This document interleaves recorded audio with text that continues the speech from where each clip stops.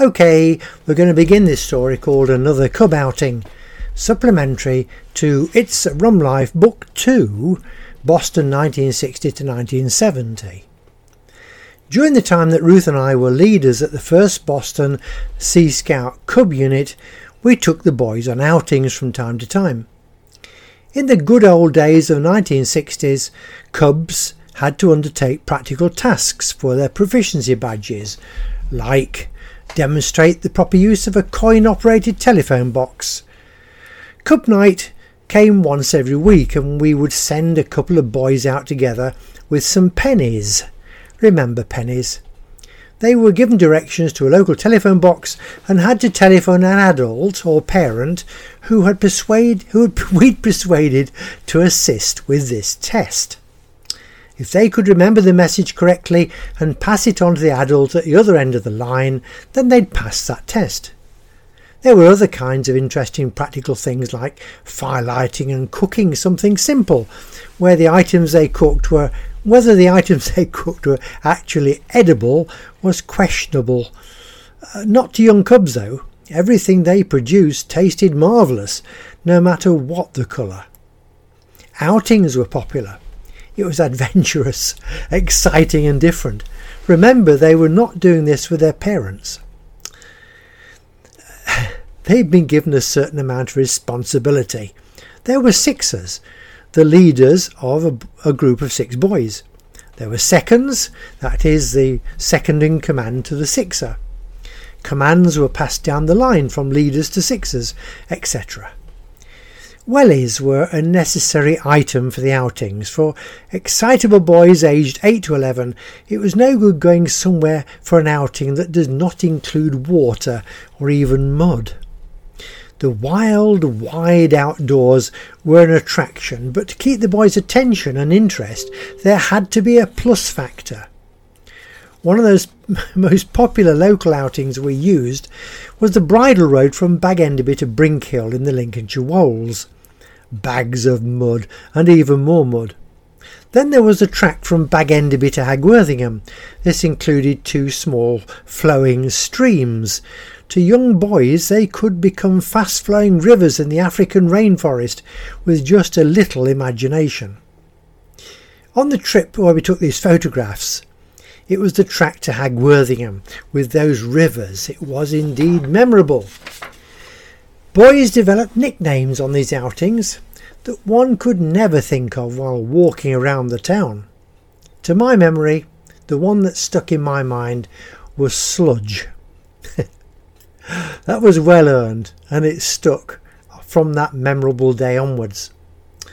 Our long-suffering bus owner-driver, Brian Hogg, lost most of his hair, I think, on cub outings.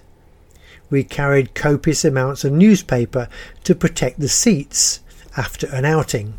Why, you must ask. Surely the boys were just on a short 3 or 4 mile ramble in the countryside. What on earth could go wrong with that? You'd be better to ask what could go right. They fell in the rivers, they got stuck in the mud at the side, and if that was not enough, that one should get stuck, then before you could prevent further furore, his mates had dived in to help. To be honest, it was hilarious, from start to finish. The boys had a marvellous time. We never often found out what their parents thought about their young family arriving home covered head to foot in mud. At least it did not smell too bad. On arriving back at the bus that had taken us to our selected location, I do remember Brian on one particular occasion being apoplectic. "They cannot come into my bus like that."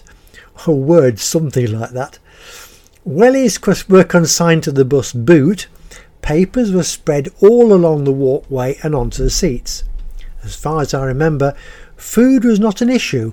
We were only away for 3 hours or so, one Saturday afternoon when the weather was good. Adventure was the object. There would be some proficiency requirements along the way.